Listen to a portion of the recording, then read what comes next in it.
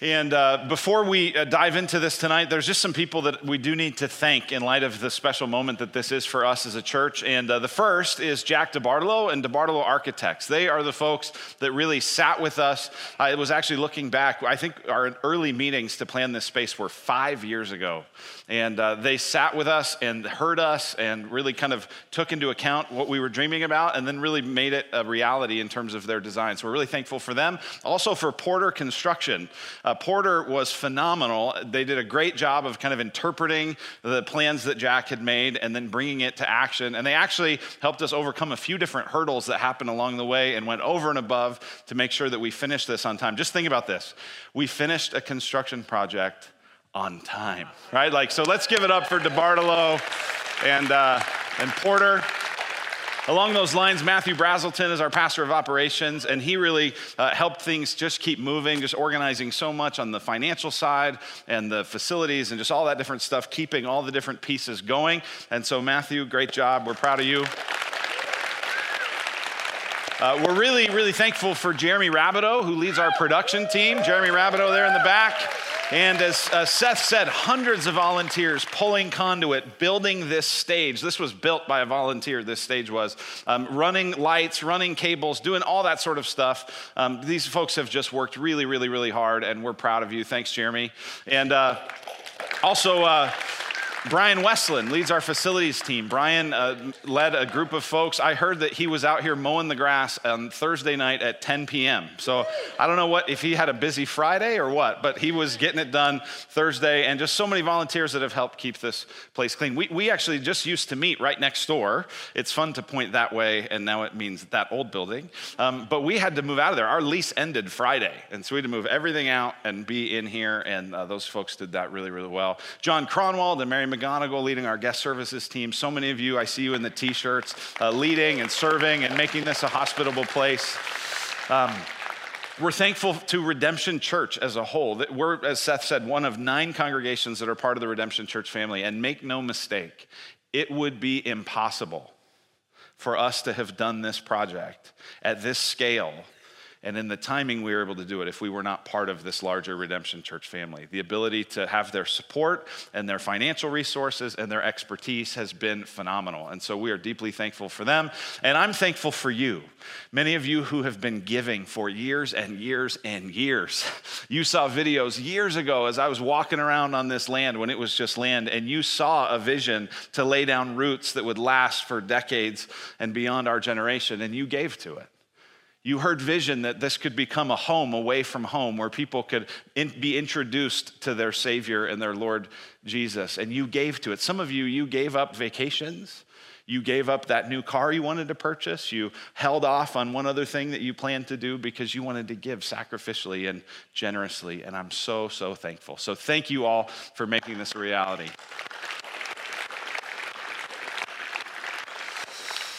All right, so as Seth said, we are starting the book of Philippians tonight, and I have a little question for you. What do the 3 following people have in common? All right, number 1, the first person is a powerful, innovative female CEO, an immigrant who runs a multinational clothing business. That's number 1. Number 2 is a teenage fortune teller who, because of some unfortunate circumstances, has been abused and used. And this power that she has that on the surface would seem really cool is actually destroying and ruining her life. Number 3, a corrections officer who spends his days making sure that thugs and criminals and crooks don't escape. What do those 3 people have in common? They were the first 3 people to become the church in Philippi. Lydia, the seller of purple goods, immigrant from Thyatira to Athens, or to Philippi there in Greece. The second was a woman, we don't even know her name, but this young girl who'd been possessed by a demon and had this fortune-telling power, and so people had enslaved her and captured her, and when the Apostle Paul set her free, it ruined their business.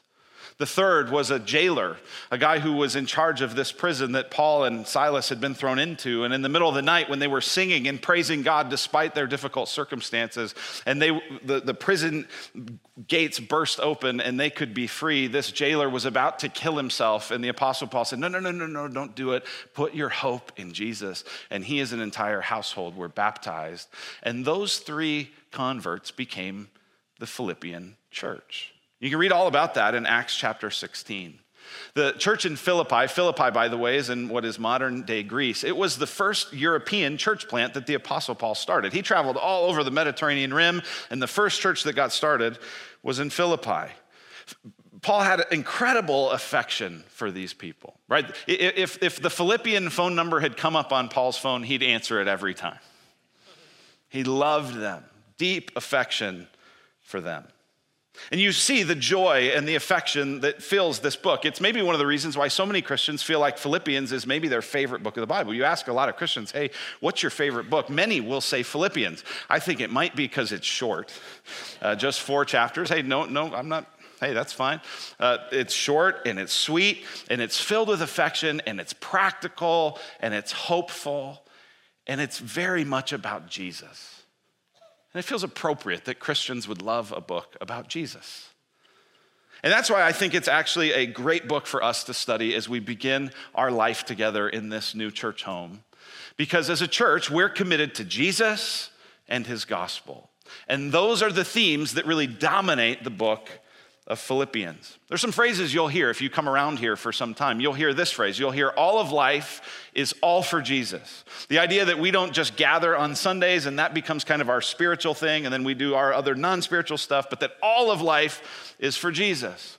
And this book really reflects how important Jesus is. Just in chapter 1, Christ is mentioned 11 times. The centerpiece of this entire book is the first part of Philippians 2, where it highlights the humility and then the exaltation of Jesus. All of life is all for Jesus. We get that from the book of Philippians. We also say around here a lot that we are gospel-centered and outward-focused, that we're to be centered on the good news of the gospel, and that is to then propel us out to be God's ambassadors in the world around us. And the gospel is a huge theme in this book. Look at chapter 1, verse 5. Paul is thanking them because of their partnership in the gospel. In chapter 1, verse 12, he says, I want you to know, brothers, what has happened to me has really served to advance the gospel.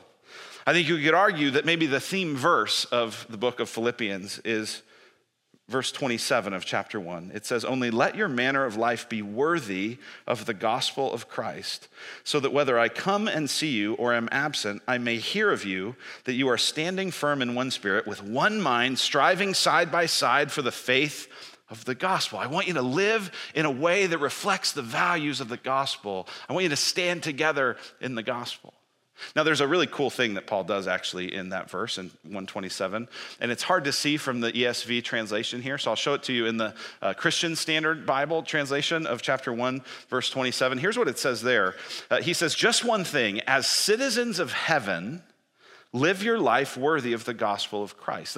That's what that phrase here in our ESV, only let your manner of life, that phrase in the Greek is all about citizenship. And the reason that's significant is Philippi was actually started as a military colony following a number of significant military victories. And it was created in such a way that if you moved there as a veteran, you would be free of taxation for the rest of your life. How many of you are like, first plane to Philippi, I'm there, right? And you would get Roman citizenship, which was prized. Not everybody had it. It afforded you all kinds of rights that other people did not have. And so it was a very patriotic town that felt like citizenship, and citizenship to Rome, that's a big deal. And here the Apostle Paul says, no. If you're a follower of Christ, you have a bigger citizenship. And so as citizens of heaven, live your life worthy of the gospel of Christ, of the message of Christ. Here's how commentator Gordon Fee describes it. He says, believers in Christ are people of the future, a sure future that has already begun in the present. They are citizens of heaven who live the life of heaven, the life of the future, in the present, in whatever circumstances they find themselves. Are you a citizen of the United States? Perhaps you are, and praise God for that. Amazing rights are afforded by that. But if you are a follower of Jesus, listen, you're not just a citizen of the United States or of any other country. You are a citizen of heaven. And Philippians is going to help us to live into that reality as it pushes us to live lives as citizens of the gospel. Now, we're going to talk about the gospel in a number of different ways tonight. And so before we do that, I just don't want to make an assumption that we all understand what the gospel is. If you come around church, you hear that word a lot. If you are new to church, you maybe have at least heard the word gospel. But if I said, hey, what do you think the gospel is? If you're new to this, you'd probably go, I don't know. And even if you've been around a while, you may have heard kind of a like pithy sort of, well, it's this or it's this or it's this. I want to try to give you a sentence that I think describes, at least as best as I could in one sentence, what is the gospel. The gospel is the good news that Jesus has inaugurated the kingdom of God and is forgiving sin, renewing his creation, and reconciling his people and creation to God through his sinless life, his substitutionary death, his victorious resurrection, sending of his Spirit, and promise to return. Whew. That's quite a sentence, right? But if I have to do it in one sentence, that's how I would describe the gospel. Let me unpack that for you.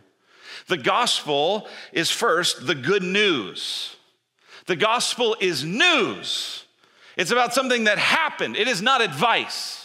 Advice is what most people think the message of Christianity is. If you went to someone and said, hey, what do you think the Christian message is all about? They'd say, well, it's a bunch of advice. You got to do this. You got to not do that. You got to go there. You got to go to church. You got to follow these rules. You got to read this. You got to do. That's not the gospel. That's advice. The gospel is news about what God has done. This good news is about Jesus. You take Jesus out of this story and you have no good news. He is the good news of the gospel. And what has he done? He has inaugurated the kingdom of God. This was the main thing that Jesus talked about, is that he would show up and he would say, the kingdom of God is at hand.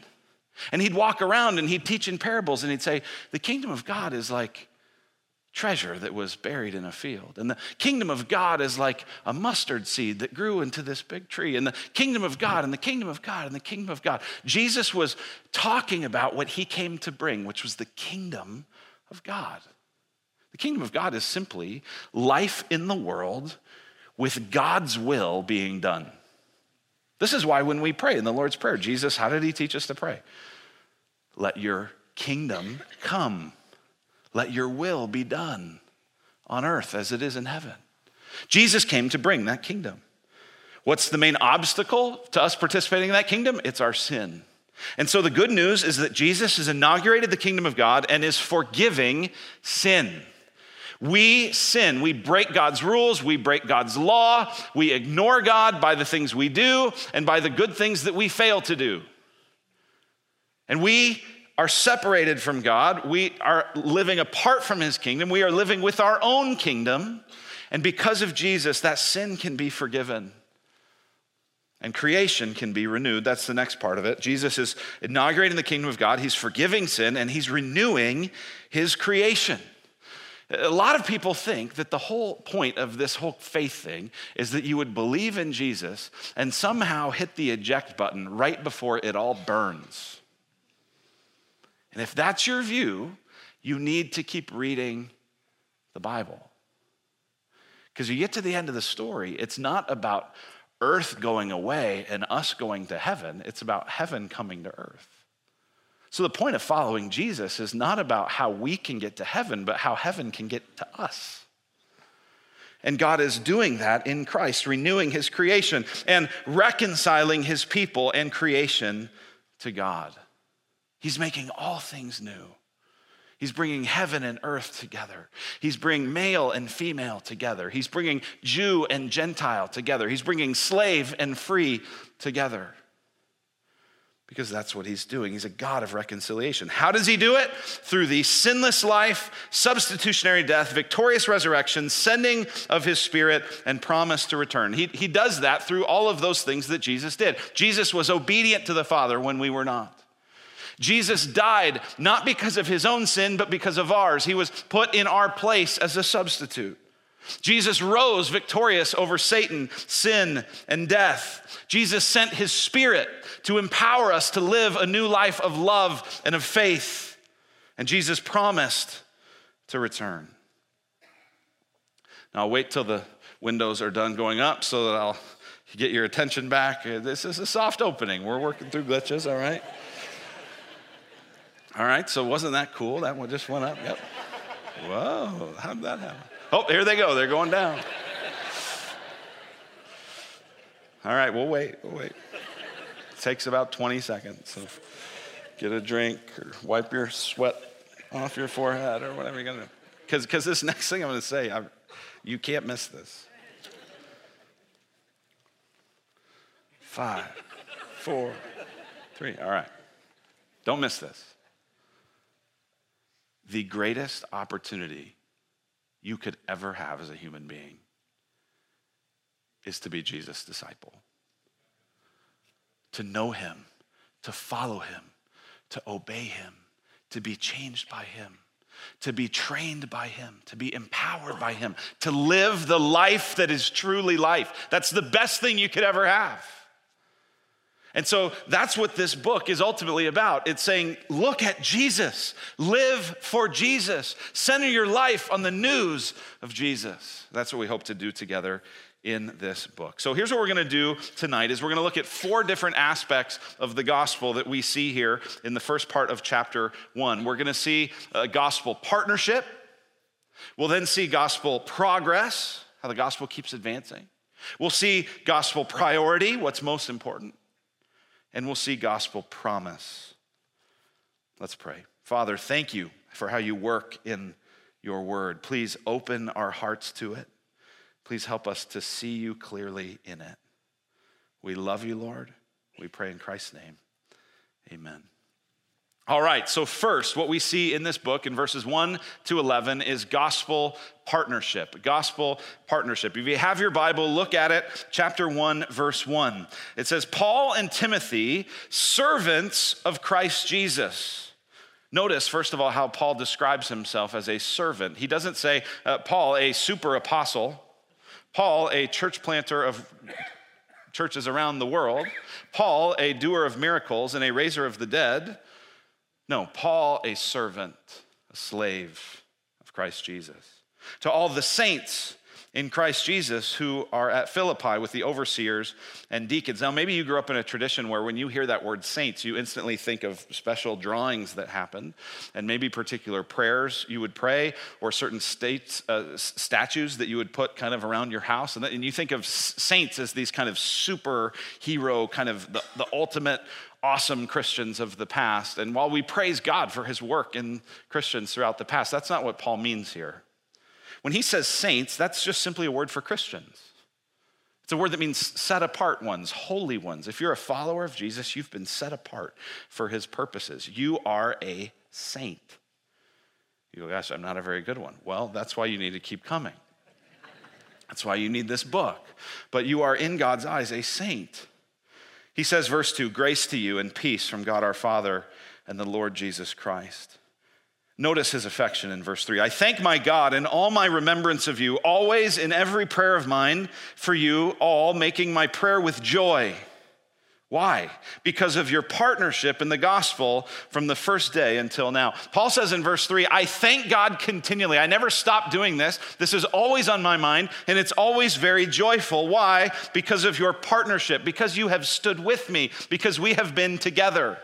One thing that I haven't mentioned up to this point is that the Apostle Paul is writing this from prison. Now, he's not writing it from a dingy, dark dungeon. He's under house arrest. And so it means that he has pretty limited ability he can't go places, but every 4 to 6 hours, a member of the Roman imperial guard, because he's in house arrest in Rome, a member of the imperial guard would come and they would rotate and they would guard him and they would sit with him. And people could come visit and people could bring him things, but he couldn't go anywhere. He could write letters like he does in this, but he's not free. And in the midst of his being in this situation, the Philippians have demonstrated partnership.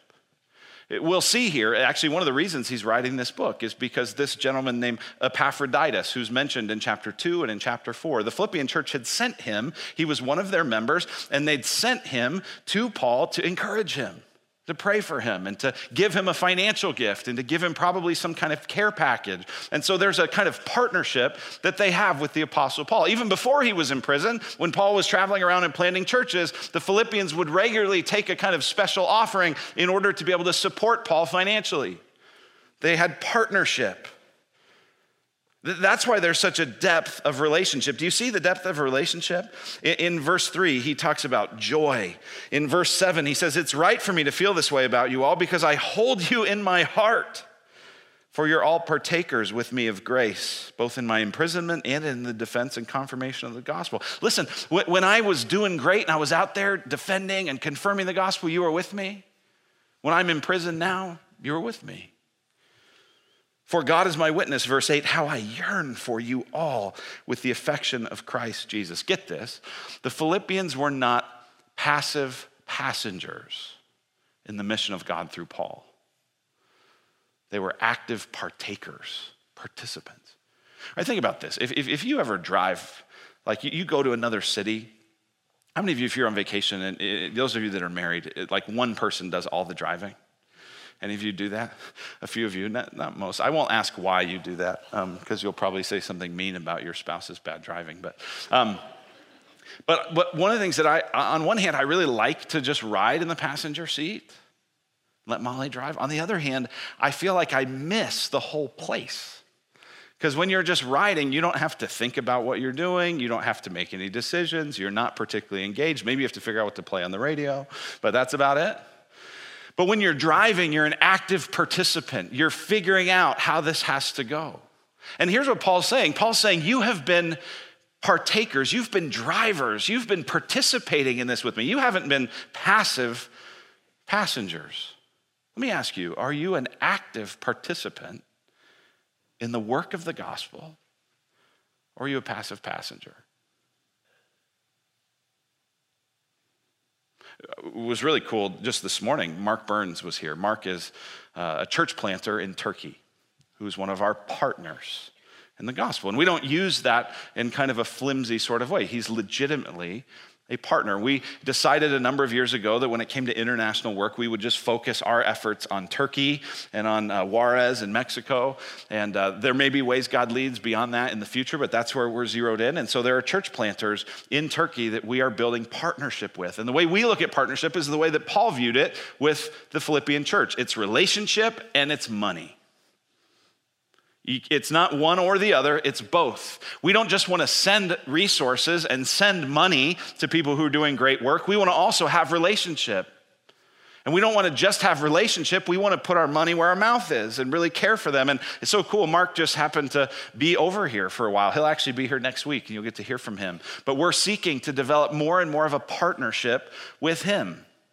He's in a place, get this is amazing. He's in a place where his family is the only Christian family they know in their city. In a country of 90 million or so people with about 8,000 believers. Which means today across all 9 redemption congregations, there were more people gathered than there are Christians in Turkey. He's slugging it out. He's been there 10, 12 years. Finally now leading a church that is established that's filled with mostly Iranian refugees. And he needs partnership. He came up to me in tears after the service and he said, I cannot tell you what it means to be part of this church and to have you be my church home.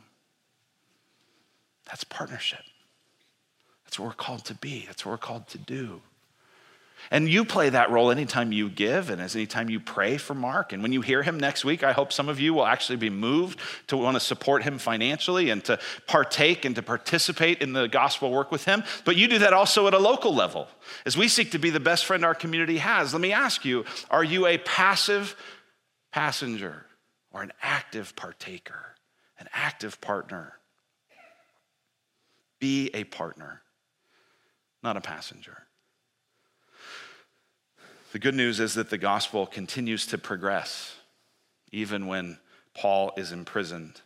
And so that's the second thing we see tonight is a gospel progress, a gospel progress. The reason Paul's writing in part is because he sent Epaphroditus back, and he's also trying to give them a little bit of an update on how he's been doing. The people are worried because he's been imprisoned. They're concerned, and they're most of all going, oh no, Paul is this great worker of the gospel. Paul is this great communicator. Paul is this fearless guy. Like, what in the world? God, what are you doing? How can you let this guy get imprisoned? This guy gets imprisoned. Do you know the work he could do if he was free, God? Reminds me of the story that's told in China about Watchman Nee. Watchman Nee was a leader of the Chinese church, and he had significant influence, especially in the kind of 1940s and 1950s in China. And that was important because at that point, most of the communists were getting kicked out of China. Or I'm sorry, that's not true. The communists were kicking most of the Christian missionaries out of China. And so the local Christians, the Chinese Christians, had to step up. They had to own this. They had to really take it to the next level. And so there was a gathering of Christians, and Watchman Nee was asked to speak at this gathering, and that was a great opportunity because he had this chance to encourage all these persecuted Christians like himself. The downside was he also knew there were communist leaders there who were spying. And he knew that his words would be used against him. So you know what he did? He got up and he preached a wordless sermon. He took a glass of water and he threw it on the ground and it smashed. And he began to stomp on the glass, angry and smiling and laughing and crazy. Stomp, stomp, stomp. Wow, I made those symbols go. Stomp.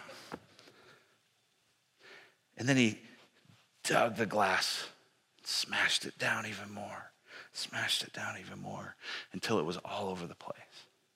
And he began to bend down and pick it up as though he were going to put it back together. And he couldn't put it back together because it was just scattered in too many pieces. And so he threw it up in the air in disgust and he walked away.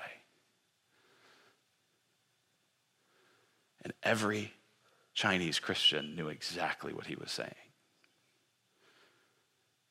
The communists thought he was nuts. But the Christians knew that what he was saying is you can smash the church and you can break the church and you can try to grind the church into the ground, and all you're going to do is spread the church more and more and more because the work of the gospel will not be stopped. And that's Paul's point in verses 12 and 13 and 14. Look at what he says. He says, I want you to know, brothers, that what has happened to me has really served to advance the gospel, so that it has become known throughout the whole imperial guard and to all the rest that my imprisonment is for Christ. And most of the brothers, having become confident in the Lord by my imprisonment, are much more bold to speak the word without fear. Paul says, hey, listen, I know you guys were so worried that I was going to be unable to preach the gospel, but I'm going to tell you the gospel is progressing without me. It's emboldened other people. They've stepped up. They're beginning to preach. They're beginning to take the mantle. A lot of people actually thought I was going to be killed. And since I'm not killed, I'm just imprisoned. They're going, hey, I guess we can go preach. But that's not it. Look at this in verse 13. He says, so it has become known throughout the whole imperial guard and to all the rest that my imprisonment is for Christ. What's he saying? He's saying all the soldiers who guard me know that I'm here because of Jesus. You go, well, how do they know that, Paul? Well, because every 4 to 6 hours, a new guy comes in, sitting in a room with the guy who will say in a few verses, to live is Christ and to die is gain. And there's just no chance they're not hearing about Jesus. And I love this little clue about the impact of the gospel. If you have your Bible, you can flip to the very end of the book, chapter 4, verse 22. Paul's just giving these greetings, and he says, hey, all the saints, all the Christians here in Rome, all the saints greet you, especially those of Caesar's household. What's Paul saying? Some of these soldiers, they're now saints because the gospel won't be stopped. We need this encouragement in a very fragile American Christianity. We freak out about everything. Can you believe this? Can you believe that? Oh my gosh, what if the government doesn't allow religious liberty? And what if we lose our nonprofit status? And what if Christians start becoming imprisoned or fined because they won't participate in same-sex weddings? And what if, and what if, and what if, and what if? Yeah, what if? What if? It will serve to advance the gospel. Because God cannot be stopped. That's why Paul is so focused on the gospel. That takes us to the third thing, which is the gospel priority. As Paul said, in his absence, being in prison, many people have now risen up to begin to preach. And he says some of these people do it with good motives, some don't. Look at what it says in verse 15. Some indeed preach Christ from envy and rivalry, but others from goodwill. Some people, they got good motives. Some people, they're excited. Some people, they're doing it for the right reasons. Other people, it's for rivalry. He says, the latter do it out of love, knowing that I'm put here for the defense of the gospel. The former proclaim Christ out of selfish ambition, not sincerely, but thinking to afflict me in my imprisonment. Apparently, there were some people who thought, you know what, this Paul guy, ever since he got to town, everyone just, have you seen Paul's latest post on Instagram? I was listening to this podcast by Paul, and I mean, he's just amazing. And I wish that you would preach like him, Pastor, right? And some of these pastors have heard just enough of this, and they're like, you know what? Forget that guy. I'm going to preach the gospel and show them that I deserve that attention. So some people with really good motives, some people with really bad motives. What does Paul think of it? Verse 18, what then? Only that in every way, whether in pretense or in truth, Christ is proclaimed, and in that I rejoice. Now listen, Paul does not rejoice in a false gospel being preached. We'll see that in chapter 3, because he'll call the people that preach a false gospel dogs, evildoers, mutilators of the flesh. So he's not into a false gospel with sincere heart. But he says, listen, if you preach a true gospel and your motives are a little bit mixed up, I'm going to pray for you. I'm going to hope that it gets better. I don't think that's the best way to live, but praise God the gospel's going forward. It's his priority. It's what he cares about. He wants people to meet and know and follow and experience the life of following Jesus as a disciple. That's his priority. We can get very bent out of shape on, well, I like this preacher and I like that preacher and I like this way of thinking about things and I like that way of thinking about things. And get this, theology does matter. But if the gospel's being preached, we should rejoice. John Wesley and George Whitefield were both part of significant awakenings and revivals that happened in history in Europe and in America. And they had bitter rivalry and disagreements about doctrine. And one time they asked John Wesley, they said, hey, Mr. Wesley, do you think that George Whitefield, do you think you'll see him in heaven? And he said, no, I don't. They said, you don't think he's converted? He said, no, he's definitely converted. He'll just be so much closer to the throne, and I'll be so far back, I won't be able to see him.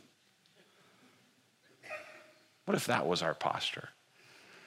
You know what? He's preaching the gospel, and I'm going to rejoice in that. Let me ask you, could you rejoice in God's gospel work in a church that you would never want to go to?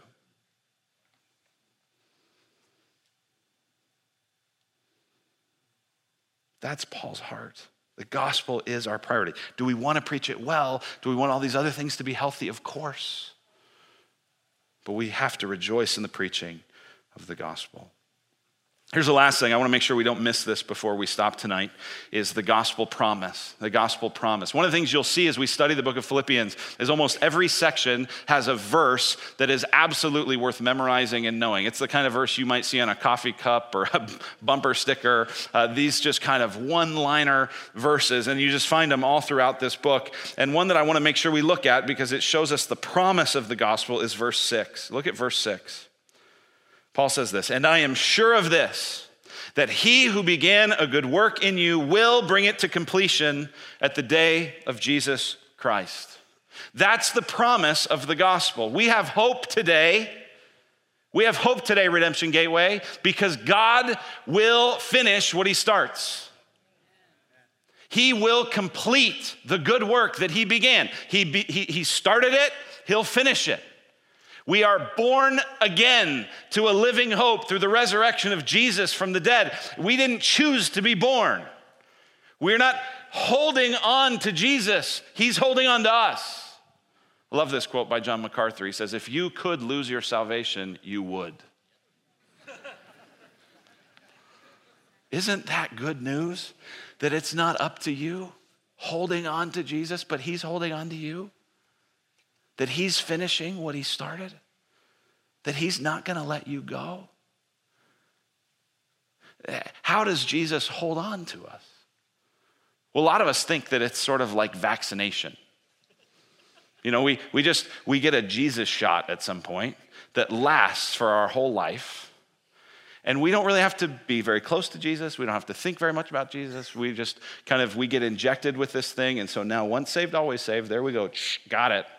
And we got our ticket to heaven. But that's not how Jesus holds on to us. He doesn't hold on to us like a vaccination. He holds on to us like a chiropractor. You ever been to a chiropractor? Adjust this, tweak that. Hey, make sure you stretch. Do your exercises. Next week, adjust this, tweak that. Make sure you stretch, do your exercises.